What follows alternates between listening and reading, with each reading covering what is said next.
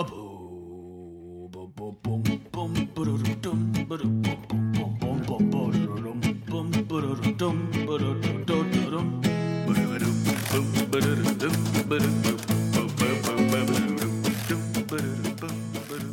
and welcome to another episode of Breaking Mayberry, a podcast that negotiated away our likeness and our audio rights and is now run completely by AI, funded by our producers. I am Marty Schneider. I am Dan Ludwig.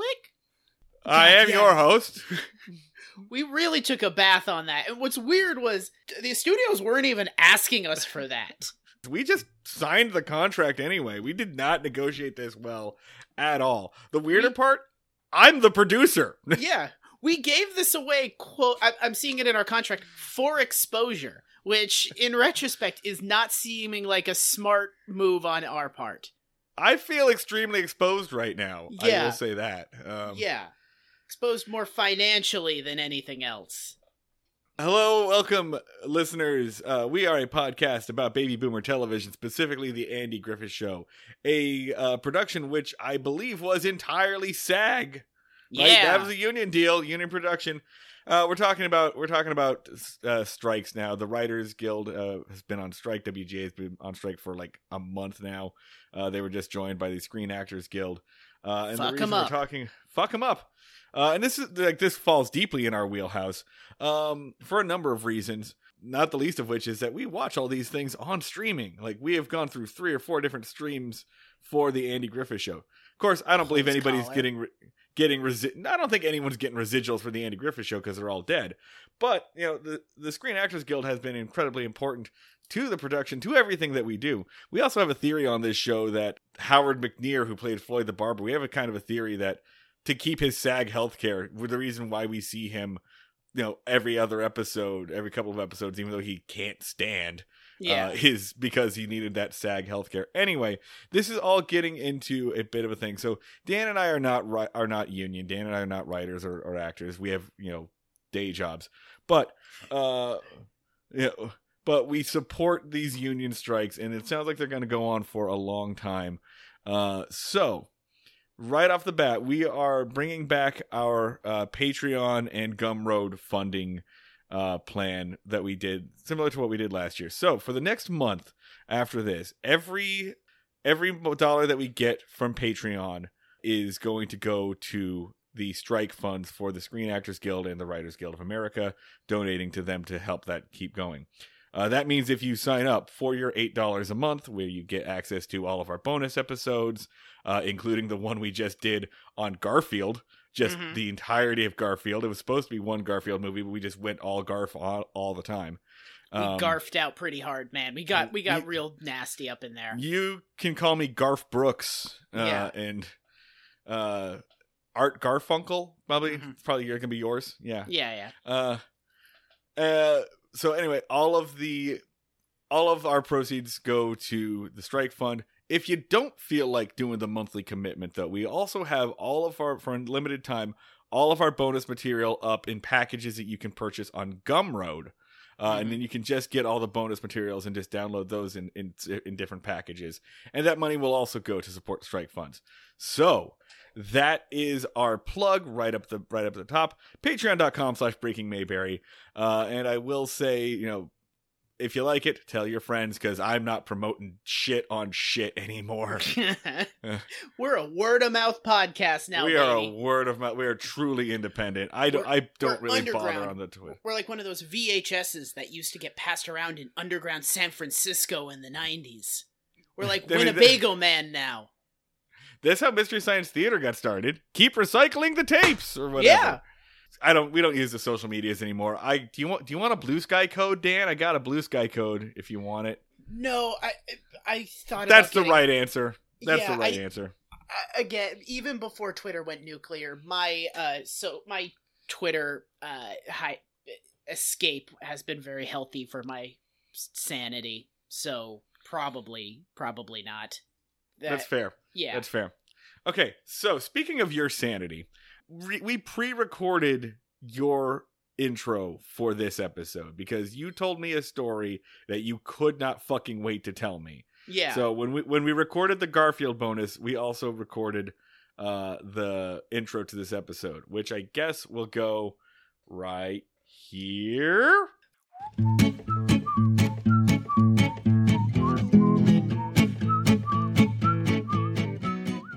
Okay, Dan, please tell me, we have an update. We have an update from the Fly story. Yes, Flymageddon Part 2 has happened.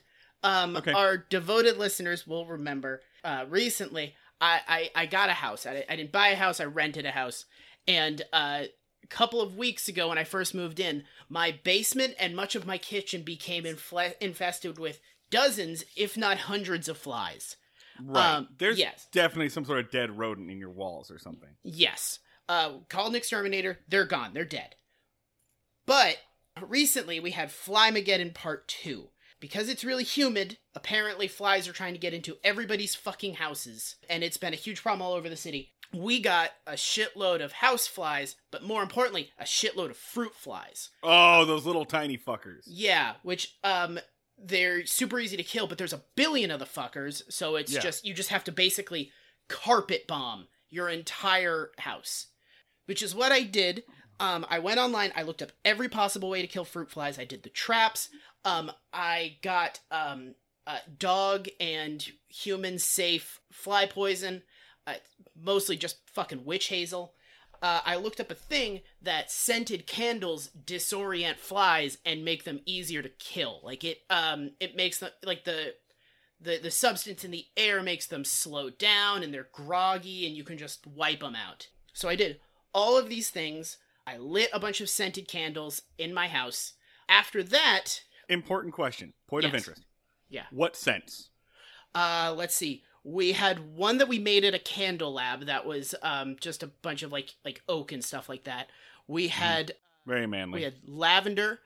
B bought a novelty one of opposite of dog farts, which is hilarious. And the one that we had going in the kitchen was campfire. The campfire one was a big motherfucker with 3 wicks. What a delightful chemical warfare you're performing on these, these insects. I'm going World War I on these little fuckers. So I light the candles and I go back into fly killing RoboCop mode where I spend 2 hours just hunting and killing flies, just wiping them the fuck out. And then Brianna is like, okay, you need to take a break. Come upstairs, blow out the candles before you come up. And I do that, but I say, I'm going to leave, they're all in the kitchen, so I'm just going to leave the one in the kitchen, and I'm going to come back down in a little bit. I just really want to make sure that these fuckers are dead. So I go upstairs, I watch an episode of Taskmaster, and then Brianna is like, hey, can you grab me a snack? So I head downstairs, and the candle that is in the kitchen looks like the back of the Batmobile. Like, you could put it under a hot air balloon. It's just this jet of fire just shooting up out of the candle. Because I thought, because it was like all natural and it was mostly just fucking witch hazel, my bug spray wasn't a fuel. But it apparently was, and the room was full of it. Like the what do you mean the bug spray wasn't fuel? Oh, because the bug spray was all natural. Yeah, I thought it's still an aerosol, dude. Yes, it was. I was in kill mode. Okay, I wasn't in keep your house safe mode. But so the room is full of bug spray. The flame is like shooting up. Like all 3 wicks in the candle have united into one like Olympic torch flame. And like in Ghostbusters when they cross the stream. Yes, it's just blasting upwards. And the first thing I think is like, all right, I don't have a fire extinguisher. I left that at the old apartment. This is a fueled flame, so I don't know if I can smother it. I might just light a towel on fire. So I'm going to go with the simple option. I'm going to fill up a thing of water, and I'm just going to dump it on this thing. And I do that. I'm a little proud of how calm I was doing this. And I dump it on. And for a sec, I thought I had burned down my house because it was like somebody had thrown a Molotov cocktail. Because the glass, like, cracked and then exploded, and the wax just flew everywhere. And the wax, like, for a sec was on fire. Hot glass with cold water, things fucking break. Like, I did not have an alternate. It was that or just let the thing burn out. the candle exploded. The candle did exploded. you get any shrapnel in your arm or whatever? Nope. It all kind of like just shattered like in a close proximity, but the wax like blew up all over my counter. Like my counter was coated with hot wax that like dripped down onto the floor. And for like, it went out immediately, but for like half a second, all of it was on fire. So I was like, oh my God, I just burned down my kitchen. It was fine. And the next day I just had to scrape up a bunch of dried wax off of my counter and floor. But what did it sound like? What does the candle sound like when it explodes? it was like in a movie where somebody has thrown a Molotov cocktail. It had that whoom sound, like that, like it was exactly like that. Like first it was like the movie Backdraft. Yeah, but it was slow at first. Like I poured the water on and then nothing happened for a sec, and then there was like that high pitched like whine sound of glass that's about to break, and then it just like the top just like split off, and then it was the whoosh noise. And then the next day, while I was cleaning, I opened the drawer that was below that counter, and I saw that that was where I had been storing some fireworks. So I got so motherfucking lucky, because in addition to the kitchen being on fire, it would have been super hard to explain when just red, white, and blue colors just started blasting out of the kitchen.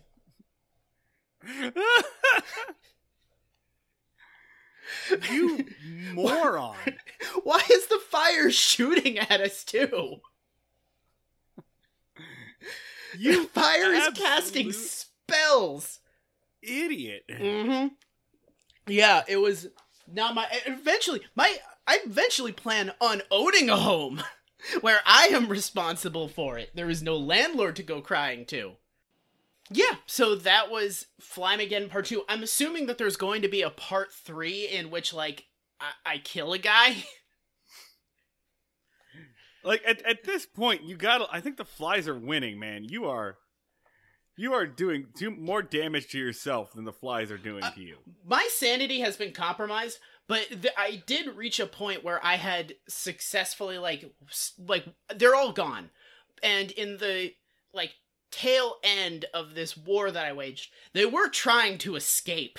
Like, they were, like, clawing at the windows as I just, like, came up behind them. It was just like, no escape, no escape, no escape. If you wanted to live, you shouldn't have come here.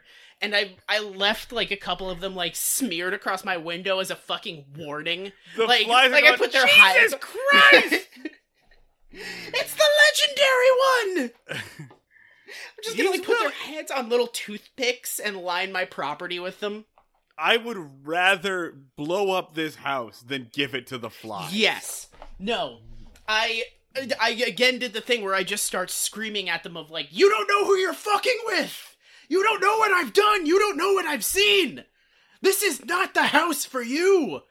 Just, like, yelling like a fucking Viking. Well, I think they got the hint now, right? Mm-hmm. Like, you fucking better. You mean business. You are not fucking around. Yeah.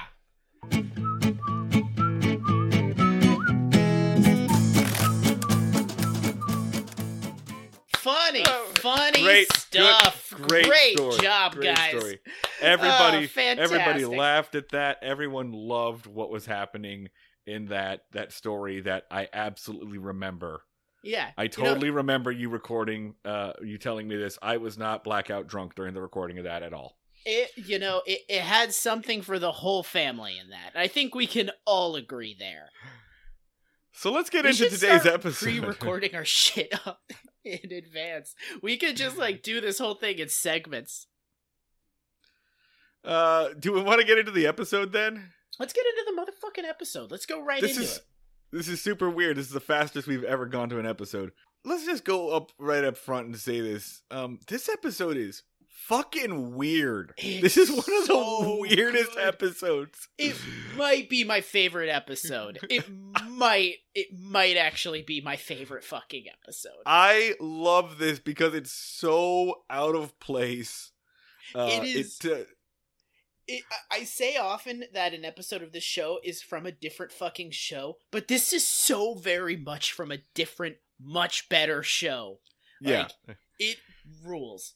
It comes out of nowhere, too. I mean, it doesn't come... Okay, look, let's get into this. Let me do the one-sentence summary. We are talking about Season 5, Episode 14, 3 Wishes for Opie. Originally airs December 21st, 1964. Merry Christmas to everybody. Written by a guy we've never seen before, Richard M. Powell, and I don't think we'll see him again. So Powell just kind of shows up and disappears. He burned briefly but bright. Yeah. And he just kind of was a gun for hire, it kind of seems like. Was president of the television writers branch of the Writers Guild in the 50s. So. Oh, this guy rules. This guy kicks ass. Yeah, and he did, he did work on Andy Griffith's show, Courtship of Eddie's Father, Charlie's Angel. So he was just a regular person, regular writer on all these. Nominated for an Emmy Award for writing on a Bob Hope and Lucille Ball comedy special. All right, so this guy knows his shit. This guy rules. I'm into this guy. It's a shame this season would be a lot better if he'd stuck the fuck around. Yeah, he pops in and then disappears. Oh wait, hang on. I see his name one more time towards the end. Okay. So we'll watch for him. All right. So yeah, written by Dick Powell, Richard M. Powell, and directed by Howard Morris, also known as Ernest T. Bass. Here is your 1-sentence summary from Wikipedia. Barney buys fortune-telling paraphernalia that seems to really grant wishes, and tests their power by asking Opie to make 3 wishes. There it is. The title is, of course, 3 Wishes for Opie. Just really straightforward here. Seems to is an interesting thing to put, because it grants them wishes. But according to all empirical evidence, this is the Andy Griffith Show episode where they reveal that in this universe, magic does exist and is real and can be purchased for relatively cheap. So, like, it leads... You now have to assume, alright, in the Andy Griffith Show, there is magic, which means that somewhere off in this universe, there are wizards and shit. Like... There's psychics having battles on the astral plane. Maybe there's dragons. We were just told in the last episode by the Darlings that they hang out with a coven of witches in the woods somewhere. Which we were supposed to dismiss as some crazy bullshit said by some mountain fuck faces. But guess what? Those witches are probably legit as hell. Yeah, we now have to go ahead and re-examine everything that the Darlings say, because the Darlings' whole trait is that they are superstitious, like mountain folk who believe in magic and wizardry. But it's real! It's real! The Darlings a massive apology, but only in this one very specific situation. For this thing and this thing only. Darlings, you were correct on the subject of magic, and we cannot vouch for anything else about you. But in terms of the fact that you can bury a dead fox under a willow tree and it'll cause good luck, we now have to re-examine the strong possibility that you were on the level. So, congrats. We'll the next time that you guys come on, we're going to be a lot less skeptical of your claims. This episode also... We'll get into it in a second, but this episode also demolishes the fourth wall at one point. Just kicks the shit out of the fourth wall. Just slightly, but this episode's so goddamn weird. Even the framing of this episode is weird, because most of the episode is told in the form of a flashback or a story methodology, which is so it's non-linear, which is different for the Andy Griffith Show, but extremely new. Yeah. So, like, this is some experimental weirdness for this show. Opens up with Andy walking the street, and he comes across Howard McNear, keeping his health insurance but not standing up. Howard McNear seems like he is the Floyd that we knew, but he is melting. Like, he's in an oven on, like, a low 200 degrees, and he is just slowly, like, melting into the baking pan. It's very weird. We've seen him standing on his own one time since he came back. He's always sitting or leaning or something, and it's... now it used to be that he was always sitting, but he was like bobbing his head around and stuff like that. He kind of had like sort of a Muppet effect. Like it was like Andy was talking to Kermit the Frog, but now he's like fully boneless in every scene. Like he's doing an Occupy protest and he's just like laying back. He can't even keep his head up. He's just like, oh, hello, Andy. How are you doing today? Like the other characters have to move his head to be facing Andy. We sound really, really close, like we're making fun of a stroke victim. We are just, I want to be clear here. Our stance on this is, Howard shouldn't fucking be there. No, he seems really unwell. I mean, I think I was making fun of a stroke victim, if I'm being honest with myself. I think that's what I was doing. So we can, we should edit out me admitting to that. That's probably Patreon content that I took it to a stroke victim. And since we're in Patreon content, you know what? Good. They've had it too easy. Finally, somebody stands up to those stroke victims. Those goddamn stroke victims. Their powerful stroke victim lobby. Not gonna take it lying down anymore. They are. Jesus fucking Christ, dude. I can't do that one. Floyd the Barber's hanging out and he's talking to Judd for about the bajillionth goddamn time. They say, oh, hey, Andy, congratulations. And he says, for what? And they go, da-na-na-na-na. And Andy, like a complete moron, goes, who's getting married? Jesus fucking Christ, He's like Andy. A little pissed off because I think he already knows what is about to happen.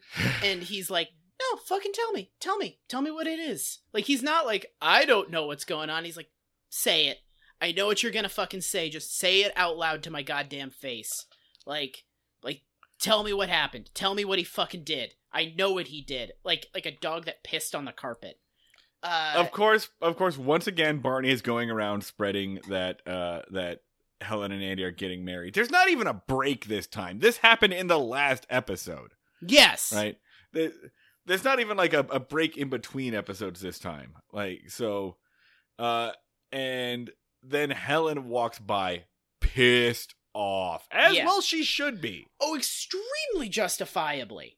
This whole thing so she confronts Andy by saying, I have one requirement, which is when I don't want to be told that I'm marrying somebody at a fucking PTA meeting. I want to have agreed to it beforehand. Which the first thing is, this is like turned into sort of the Helen Crump endurance challenge, which is like, how much punishment can a woman endure before she just breaks up with apparently the only guy in town that's not a complete fucking loser. She's furious at him because she straight up says, like, you ain't shit, right? Like, I had to sit and she says, I had to sit and listen to everybody talk about, like, what a great catch you are and how lucky I am to be marrying the great Sheriff Taylor. And she says, like, what do you think you are? Mayberry's answer to Cary Grant? Cary Grant! Cary Grant! Like every once in a while we become Cary Grant cast. Like, just gotta sound the Cary Grant appreciation alarm. Fucking love that guy. But well, yeah, her first thing is basically saying, like, hey, man, listen, everybody here thinks you're hot shit. When we were developing running gags for this show, when we were developing this podcast, did we ever think that just, like, Marty and Dan's appreciation for, like, 30s and 40s actor Cary Grant would ever just... Did we think that was going to become a running gag? Where did that come from? You know what's crazy is we've been doing the concept of movie stars ever since like Buster Keaton, and it's kind of crazy that we kind of nailed it out the gate, right? Like we kind of did it on the first try, and then everything else has been like, I mean, we're just trying to recapture that Cary Grant shit, but I don't know. We'll give this George Clooney guy a track, but it's kind of like hitting Coke that's been cut with baby powder. Tell you one goddamn thing, Cary Grant would never let his fucking likeness be absorbed by an artificial intelligence. No. Mainly because he would have no idea what that meant. No, he'd get whiskey drunk and go down to the studio and fight somebody. I don't know if that's the kind of person that Cary Grant was like, but I'm a 1950s movie star, probably. He probably would have driven his convertible into the studio, gotten out, beaten up 3, like like coffee boys before figuring out that they weren't studio executives, taken a couch nap, and then gone home. Cary Grant would drown David Zaslav in a fucking fish tank. That's all I'm saying. Goddamn right he would. So anyway, yeah, like she's justifiably so mad because she's like sitting there. She has to listen to how great Sheriff Taylor is, and probably a little ego bruise too, because no one's like, "Oh, Sheriff Taylor, you're so lucky." Did you notice this? Everyone's like, "Hey, Sheriff Taylor, you're so lucky that you're getting married." Nobody says you're lucky that you're marrying Helen, partially because Helen sucks. Yeah. And like as a character, she's terrible, but that's got to make her feel awful. She's growing on me because of the speech that you mentioned just before of her basically going like, listen, you ain't shit, all right? I'm not buying into your whole fucking cult of personality thing. You're just some fucking dude to me. I'm not gushing over what a great guy you are, how you're like God's gift to sheriffing. You're just some guy I'm dating, all right? Fuck off. This was like the most I've been on board with her. I'm like, all right, I'm getting it. I'm getting her. She's kind of cool. I feel like I'm gonna come around on Crump. It reminds me. I've been getting Sarah to watch Gilmore Girls, and there is a sequence in season 1 of Gilmore Girls after Rory and Dean break up, where the whole town is treating Dean like shit because Rory is the most beloved person in the town, and it's entirely her fucking fault they broke up. Just saying, Rory couldn't say I love you when Dean said it, so it was entirely her fault, and the whole town treats Dean like shit for no reason. There it is. Marty's got like some hot takes on Gilmore Girls from 2002. I have nothing to say about Gilmore Girls except it is the only show that makes my dog chill out. So I guess I'm pro. Anyway, so that's what it made me think of. It reminded me of that. So Crump is mad. She storms off. Andy goes into the jailhouse and basically throttles Barney. She tells him to fuck off, and he is briskly walking past Barney and just grabs him by the arm and drags him into the jailhouse. Which I'm gonna say, one, Helen Crump should have known that this is what had fucking happened immediately. Yeah, right? Like this is the 4th time it's happened. Yes. I'm going to say her attitude towards Andy should be that he is the single father to 2 children, and one of them has a severe behavioral disorder. Because in terms of like the practicality of dating him, Barney is his kid with severe attention deficit disorder.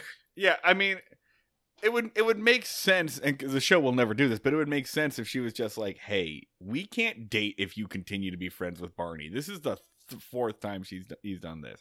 This is like, it's not like this is cause for her to break up with him. Like, it sure fucking is. I believe it is. No, I'm saying it's imperative. She has to break up with him. Like, yeah. This just doesn't work. Like, it's not even, it's out of her hands. She should really be like, listen, man, I like you a lot. We're having a great time. This is as hard of a deal breaker as you could possibly have. There's like not a person alive starting fires. There's not a person alive who would put up with this not once, not twice, but 4 fucking times. Yeah. So, I mean, this is the 4th time you've faced public humiliation at the hands of this chinless dipshit. Yeah. So, but just imagine every romantic when you were dating Sarah and getting to know each other. Just imagine that Don Knotts was just like behind the couch watching you guys the entire time. Just that's basically what her life is. I mean, he's been dead for many years. The ghost of Don Knotts.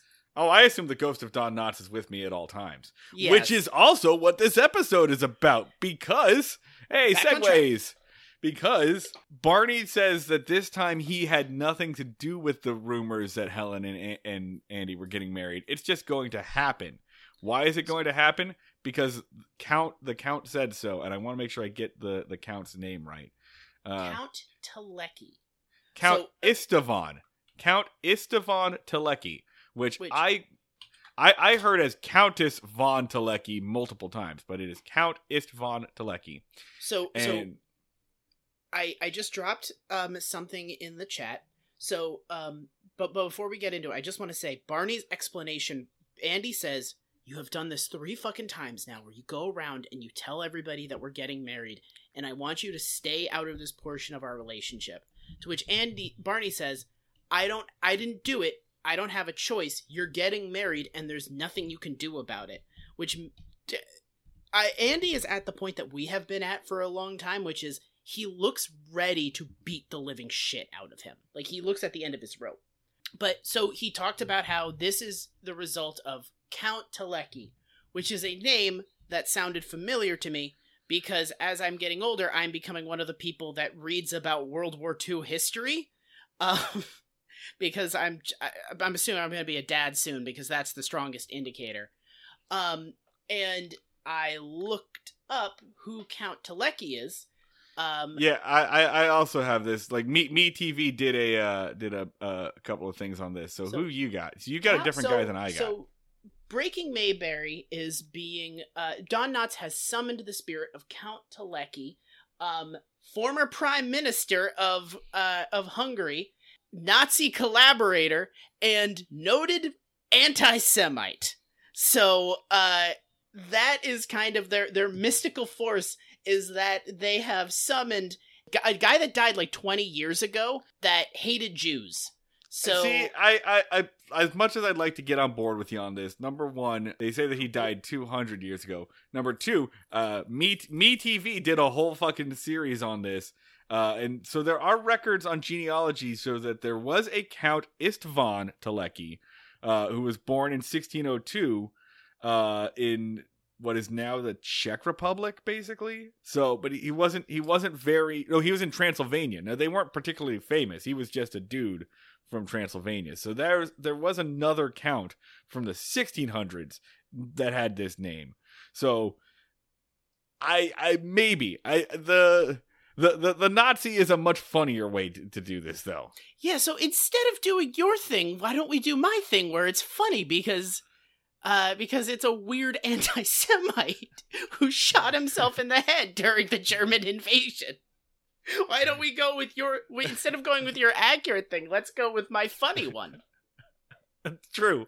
The Nazi is funnier, so I guess we'll go with this. I know you were very happy with your Me TV thing that you found, but I found one that's way dumber. Okay, all right. I fuck me, I guess. Let's go with this. All right. Okay. Barney is of the belief that he summoned, let's just say, a Nazi collaborator. Summoned the spirit of a Nazi collaborator. But all of this happens in flashback because, okay, let's rewind a little bit here. Andy goes to Helen's house, and he says, okay, I found out what the deal is. And she says, I don't care. And he says, well, you're gonna care. You're gonna hear this. Gets a little sketchy how he's kind of like, no, sit the fuck down and shut up. I'm gonna tell you what's going on. There's one line I really want to call out, which is that, like, he says, do you want to, I'm gonna tell you what's going on. She says, I don't want to hear it. And she says, well, you're gonna hear it, so sit down. And then he starts off the story by saying, Barney and Goober were at a police auction last week. And she says, what does a police auction have to do with anything? And he says, do you want to hear the story or don't you? She just said she didn't. Yeah. She's like, no, get out of my house. But yes, they were at a police auction where Goober bought, and I like how they just throw in this detail that Goober overpaid for a spool of copper tubing. He paid 30 cents for a spool of copper tubing at the auction, which you can get anywhere else for 16 cents, but Goober wanted, I guess. Yeah. And Barney bought a magic chest that, from the word we would use would be Roma. That is not the word that he uses, but there were travelers in town last year. They have a very fuzzy relationship between the Roma, Eastern Europe, and Saudi Arabia. Yeah. So even by the standards of racism towards Roma, they are very fuzzy. It's all just kind of in one giant blob of other to them. Just like there's just a region on the map of like, I don't give a shit. Fuck it. It's all just some guys. Yeah, that's true. I mean, they say that they got the booth or the magic chest from some Roma, but everything is Arabian. Everything is Aladdin and his magic lamp. Of course, Yeah. I guess the Roma could have gotten it from somewhere else too. It doesn't really matter. So now they have this magic chest that Barney bought because because Barney is interested in the occult. Yeah. Much like the Nazis. Much like the Nazis. Oh, fuck. This is like some police auction because it was seized from KKK members? I don't know. It's Nazi paraphernalia. That's my thing. They found it in Hitler's bunker. Okay, all right. So he found this thing, and he tells Goober that, weird things are happening with ESP. ESP, by the way, is extrasensory perception, and Barney called it extra-sensitive perception, and that's supposed to be a joke. They laugh at it. Yeah, which the they laugh give track, that I'm a laugh assuming track. the home audience were very familiar with the specifics of that term. Yeah, and so he's really interested in, the unexplained, so he's basically being Fox fucking Mulder over here. Goober says, all right, I'm gonna go now. Goober comes back in because he remembers he forgot his copper tubing, and he finds Barney doing a seance, basically. Yeah.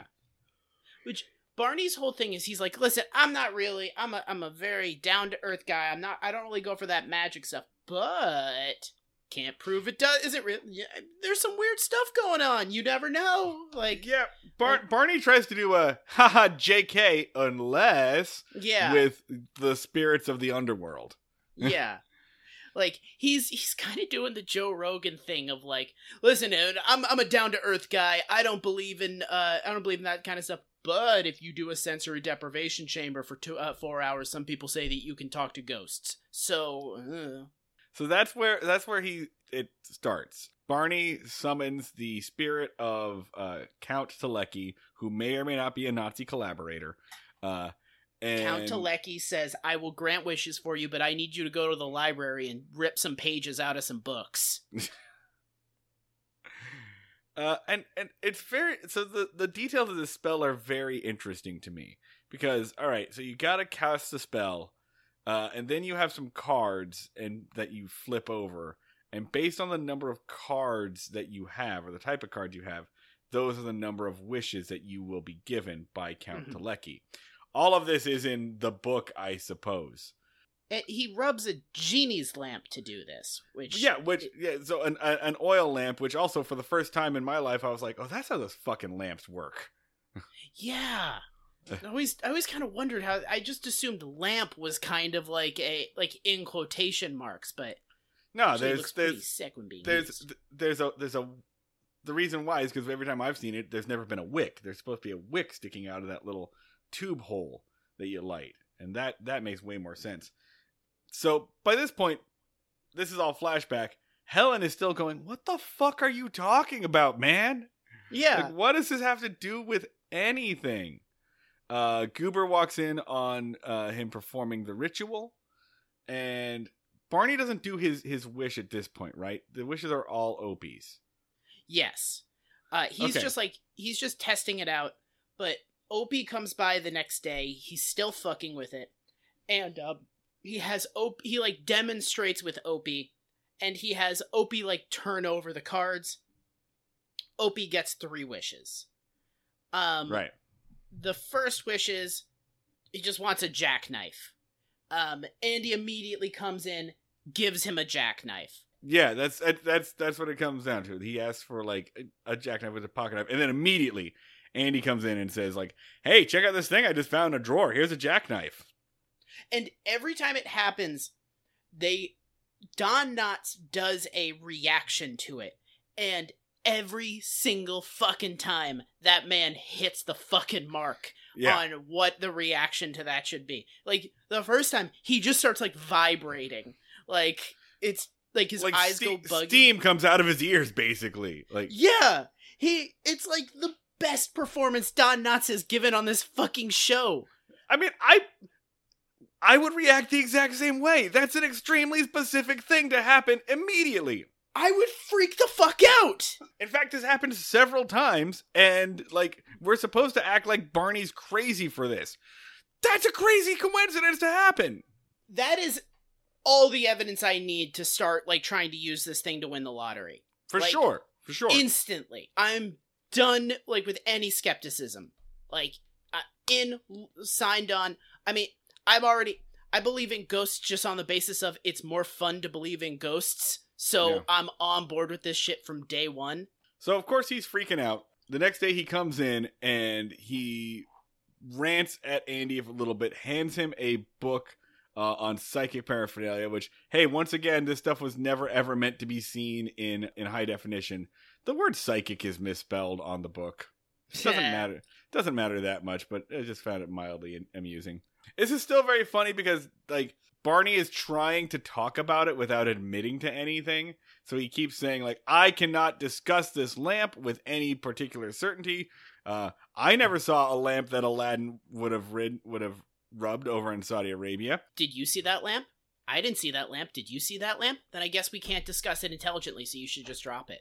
Like, kind of does some capital D discourse on it. Like, I do not know the circumstances of the lamp. I do not know what the atmosphere is like in Saudi Arabia, so I cannot speak with any degree of intelligence on this topic. Like, just kind of, like, start shutting him down. Which is very funny because he's the one who brought it up in the first place. Yeah. Andy, like, it's a fucking great interaction because Andy's like, are you telling me that you, a grown-ass man that can drive a car and date and stuff, believes that the events of Aladdin were true?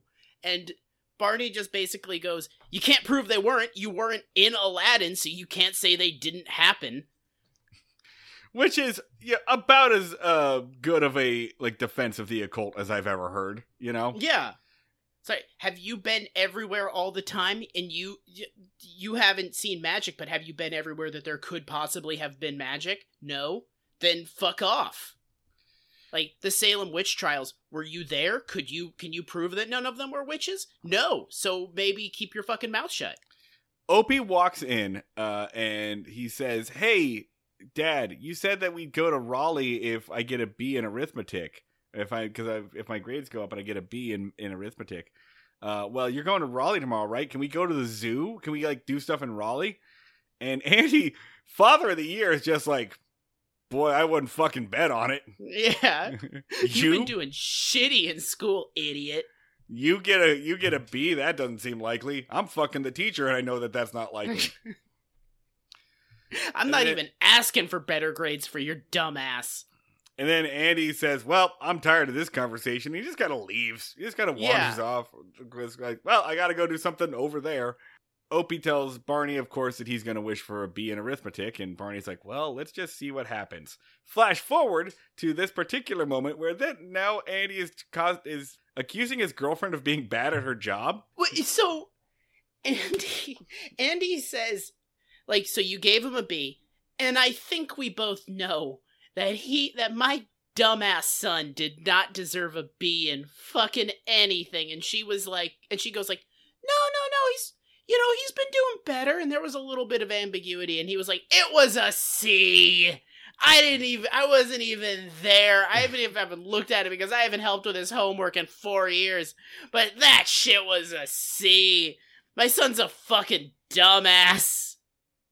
Yeah, man, it's very funny. He's just, like, how little of a shit he gives. And the defense here that Helen says is, well, sometimes I do bump up the grades as a bit of a confidence boost to give kids the benefit of the doubt, which I am not a teacher, but that does not seem like a solid methodology of education. But all right, whatever. Sometimes I just lie to the kids and tell them they're smarter than they are. Sometimes I tell children they're doing much better than they really are. Sometimes I tell them that, 4 times 5 is actually 25. So sometimes I just need to get their fucking parents off my ass, and I bump up their grades a little bit. And then Andy says, like, okay, well, Barney believes that you were impacted by metaphysical forces from beyond the underworld, from beyond, our current plane of existence. which I guess is the only explanation for how my son could get a B. And to be honest, right? Like, once again, there's really no evidence that Helen wasn't influenced by the spirit of Nazi. Like, yeah, I don't know why this Nazi collaborator was so interested in giving this kid a B in arithmetic, but I'm sure it all makes perfect sense. This is kind of operating on the 10,000 years of longing rules of genies, where instead of them just like snapping their fingers and making shit happen, the genie has to actually like go there and like do the shit. So like the genie has to like show up at her house and be like, hey, let's make it let's just like whispering in her ear, like, B, make it a B, B, come on, don't be a dick, don't be a fucking dick.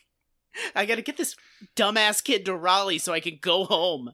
Can we talk about that's like in 10,000 years of longing? Like, there's a scene where a woman just wishes for all the knowledge in the world, and then the genie just becomes her fucking tutor. Yeah, like, he just has to hang out and teach her everything. Rather than like just give her infinite knowledge immediately, he's like, all right, I'll stop by the library on the way home. Okay, I gotta get you a bunch of fucking books. It rules. It's the best way to do a genie. I liked that movie.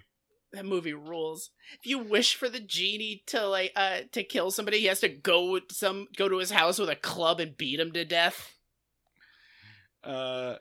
So yeah, that is it. So apparently the spirit of Count Telecki was just whispering, come on, give Opie a B. Because we all kind of feel like Opie doesn't deserve the B. Even Helen's defense itself is just that like she was padding his ego. So Barney and Floyd and Goober go on a stakeout, essentially. They are trying this out at the jailhouse in the dead of night, like when no one's around, because Barney wants witnesses. Please confirm for me that this happens, because I watched this episode twice, but I couldn't find it. But on the Ultra Reliable Mayberry Wiki, there is a note here that says, Floyd breaks the fourth wall when he asks who is laughing after Goober nearly explodes the candle while the three of them are sitting in the dark. So, like, Goober blows up the candle, and Floyd goes, who's laughing? Referring to the laugh track. Did that happen? I didn't notice that happening. But I feel like it's pretty fucking cool. I feel like it's just a very brief, like blink and you miss it. I'll have to watch the scene again. But if that does happen, then yes. Actually, of course, it would make perfect sense that Floyd, of all people, is the Deadpool here, and is we fully have aware. Got on record that Floyd is the Deadpool of the Andy Griffith cinematic universe. I think we're all on board with that. No, wait a minute. No. Floyd is not the Deadpool, but Floyd does, of course, have the ability to break the fourth wall, because, as we all know, Floyd the Barber is also a Freakazoid character. Floyd the Barber cuts his hair, freak of me, freak of you. It's mentioned right in the Freakazoid opening credits that Floyd the Barber cuts Freakazoid's hair, so Floyd is an interdimensional traveler. And he escaped to the universe of 30 Rock and fucked Tina Fey. Yeah. So he also has that for him. Yeah. So yeah, of course Floyd knows he's on television. Duh. Yeah. Do freaking me. Was Freakazoid good? Freakazoid was good, right? We just did a rewatch. It's pretty legit. It's pretty legit. It sort of drops its whole conceit of him being a superhero with a secret identity like immediately 20 minutes in. Like, they do, like, the pilot episode where he has to turn into Freakazoid, and then it's just, like, it's just whatever. He just, like, goes around doing bits all the time. I think it definitely has a higher hit-miss ratio than, like, Animaniacs, right? Which 100%. Animaniacs, like, we remember the good stuff. Animaniacs is a show that, like, benefits from YouTube, where I can only watch, like, the good clips, and I forget how much garbage that made no sense there was. Anyway, so yeah, Floyd the Barber, an interdimensional traveler. They run through the whole thing. Barney gets one wish.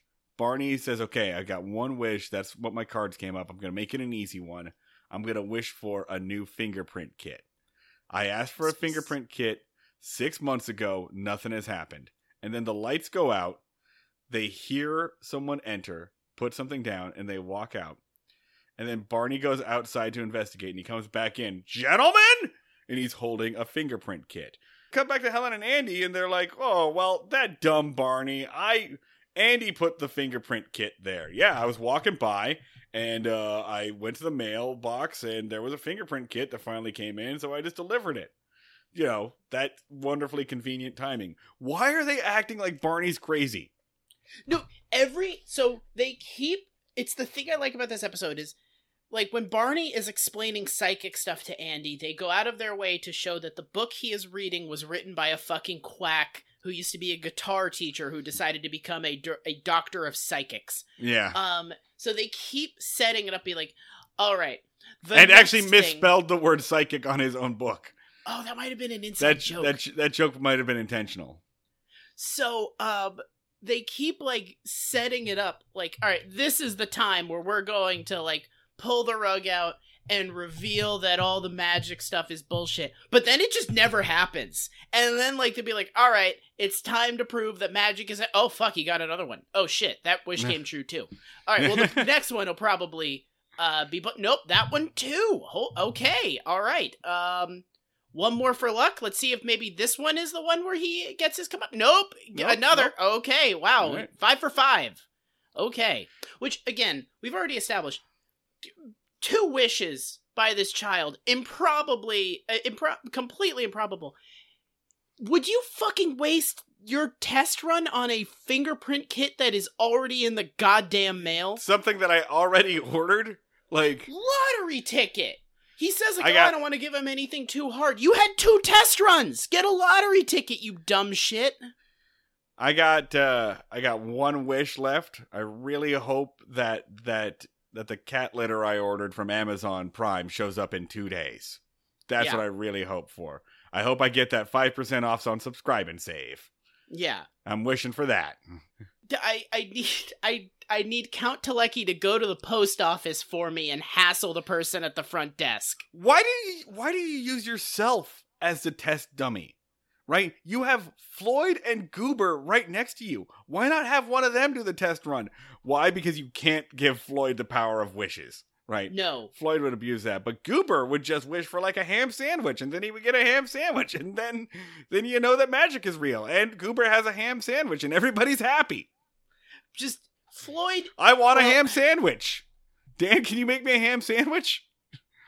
I'll make you a fucking ham sandwich. Thanks, Dan. Thanks, Dan. My wish came true.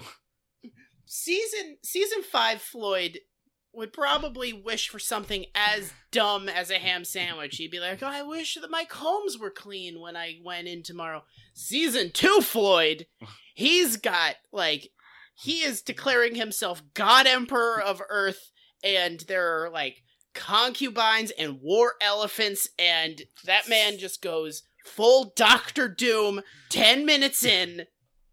Like within a second, he's just, like, got his barber vest, like, wide open, just ripped, like Craven the Hunter. Just like hanging out on a gold throne. No, his that's still a barber chair. Just has a gold barber chair. Floyd is all hail Floyd, Emperor of the Universe. Floyd, King of Barbers. Floyd, God Emperor of Barbers. May hair forever tremble in his wake. No, it's. This sleepy bitch would just, also wish for a ham sandwich. So again, like, why use it on yourself, Barney? Anyway, Barney gets his fingerprint kit that he already ordered. And then finally the next day, like, Barney's full on convinced, all right, magic is fucking real. I have the power to, but also, like, I only got 1 and this bitch child got 3, which I'm sure it's interesting to me that he's not jealous of this. Right? Yeah. Like, other writers would have done, like, him being jealous about this. No. Instead, he's very chill about it. Opie runs in and is like, hey, I've got an idea for my 3rd wish, but I don't think it's going to happen. It's about Miss Crump. And Barney now makes the natural assumption that, okay, he's going to, like, Opie's wishing for them to get married and for him to have a new mom. And that's where Barney goes, don't worry about it, Ope. It's going to happen. You wished for it. It's going to happen. And then Barney does his fucking Barney thing. Just tells everybody. And at this point, like, Andy and Helen Crump are, like, drinking tea together. Like, they're totally cool and, like, talking bemusedly about what a dipshit Barney is.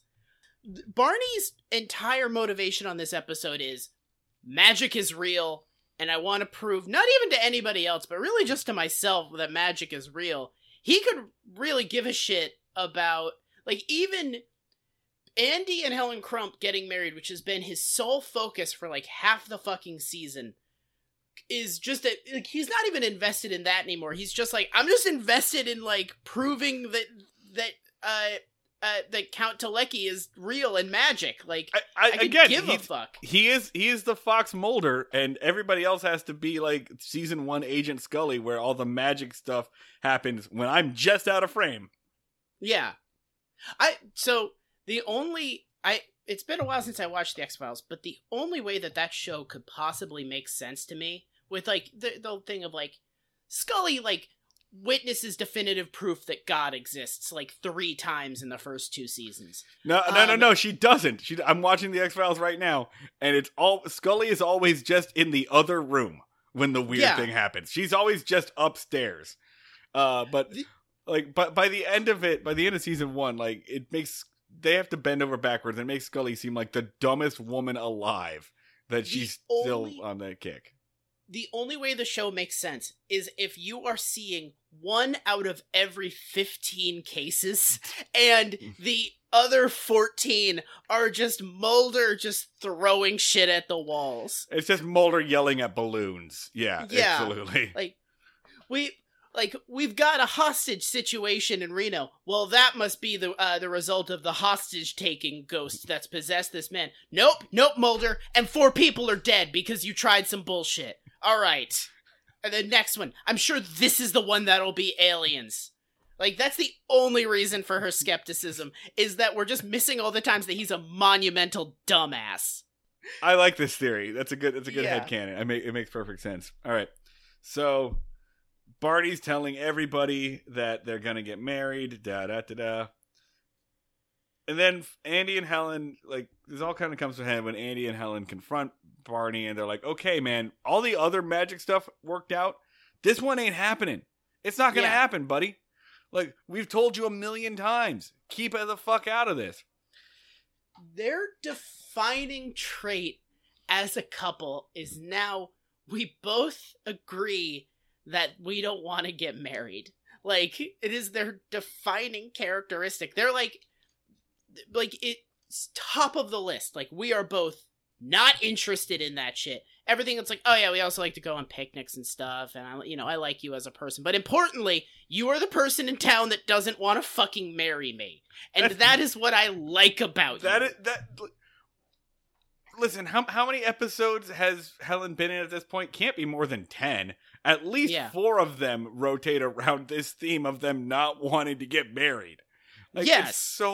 It's a good portion of their relationship. It's like how much time in my relationship is spent deciding what we're going to have for dinner. It's the happiest they are with each other is when they're agreeing to not get married. They just are like, hey, you don't want to get married, right? No, hell yeah, I don't. And it's like, fuck yeah. And then they high five and be like, never getting married. It's their favorite topic is how they're not doing it. Like they probably just hang out at home and be like, more coffee, woman that will never be my wife. And absolutely, thank you, man that I will never call my husband. Get in here. So Barney says that he's upset. He's like, well, I guess this one isn't going to work out. Enter Opie, and they're like, hey, man, listen, about that wish.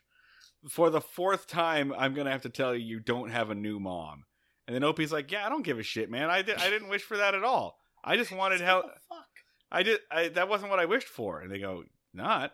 And he says, no, I wished that Miss Crump would be my teacher next year. Probably because Miss Crump gives me B's when I don't fucking deserve them. Mm-hmm. So he wished that Miss Crump was going to be his teacher next year. But I don't think that's going to happen. Like, zoom in on Miss Crump's face, on Helen's face, and she says, I was told this afternoon that I was being transferred to the 6th grade. And then they cut to commercial. Hard black. Magic is real in the Andy Griffith Show.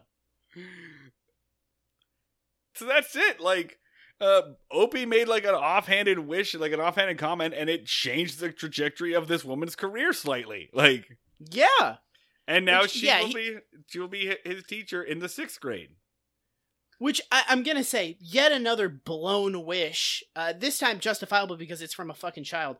But also, like, yeah, this is probably his best shot at getting into college, is having 2 years of a teacher that his dad is fucking. Like, I mean, he already got a knife and he got to go to the zoo. All right, so for a 10-year-old, those are pretty good wishes. Like, he's having a great week. Honestly, yeah, that would be a priority for me. I would be happy if I got a pocket knife and I got to go to the zoo this week. Like, honestly, at 10, I would have been happy with just the knife. You could have been like, all right, you get 3 wishes. I'd be like, I'm good, man. You can keep the other 2. I got this fucking knife. Stinger is that Andy and Helen are now playing with the tarot card game essentially themselves. And Helen jokingly is like, okay, well, I guess I'll wish for what Opie didn't wish for. And now they have to talk about actually getting married, and which is weird. They don't seem like super flirty. This doesn't make a whole lot of sense. And then Barney walks in and is like, listen, guys, I had nothing to fucking do with this. This was not me. This was not me. I swear to God. And he hands him the newspaper, and the newspaper says, the newspaper has a wedding announcement from Helen and Andy, probably in June. And that's just how they end the episode. Not more, it's boom, boom, boom. Like, it's dramatic Twilight Zone music is what it goes out on. This will never be mentioned again. Nope. The fact that they have a magical device that is just hanging out in the back room that is capable of granting wishes based on the spirit of a very generous Nazi collaborator. Yeah. What happens when Otis gets that thing, man? I mean, he's just gonna wish for a flask that is never empty. Yeah, that's a pretty easy one, yeah. And then he's happy. You know why Count Telecki is so happy to grant wishes in this town? It's white as hell. That's true. Yeah, that's why he's so receptive. He was like, oh, finally, now I'll help you guys out. This place seems kick-ass. If they had, like, unearthed that chest in, like, Atlanta... would have been like, no, keep walking. Wouldn't have been chill. Can't give wishes to that element is what Count Telecki says. You just see a trespassers will be shot sign on the lamp. Jesus. So that's it. That's this episode. Ratings, Dan. Andy meter 10 motherfucker. This episode is so good. It's basically one of the lighter episodes of the Twilight Zone. Like, it kind of has that vibe. It's really well written. Like, not just for this show, but in general. The have you ever seen that lamp conversation? Genuinely really funny. It's very funny. Honestly, the direction has, like, a little bit more kick to it than they normally do. The way that they shoot the seance scene, where Barney, Floyd, and Goober are sitting in the dark, and then you hear the heavy footsteps come in as something is placed on the desk. The way that they frame all 3 guys in the darkness hearing it is fantastic. It's well made. It's legitimately well made. Howard Morris finally really stepping into that director's chair, doing some interesting stuff. Yeah, the way the Don Knotts is in the fucking pocket in how he is reacting to the supernatural stuff, and Howard Morris knows how to, like, really amplify everything Don Knotts is doing. Like, the way that he's processing all of this supernatural stuff, you can actually get a sense of like how this is happening to him. Like, when he starts, like, shaking with intensity, you get a sense of, like, all right, I can kind of see the chemical reaction happening in this guy's brain. Like, somebody just dropped some Mentos into some Coke in this guy. I think it also uses, like, Andy's recent Xanax tour effectively. Because Andy's the narrator, right? Andy's not much is happening to Andy. He's relaying the story that he heard. So he only has to get a little mad. He only has to do any real acting for the first little bit. So I think, strangely enough, like, the limited amount of Andy in this episode makes him very useful. Another useful thing of the flashback thing is there is a point where it is between Andy's second wish and the seance that Barney holds.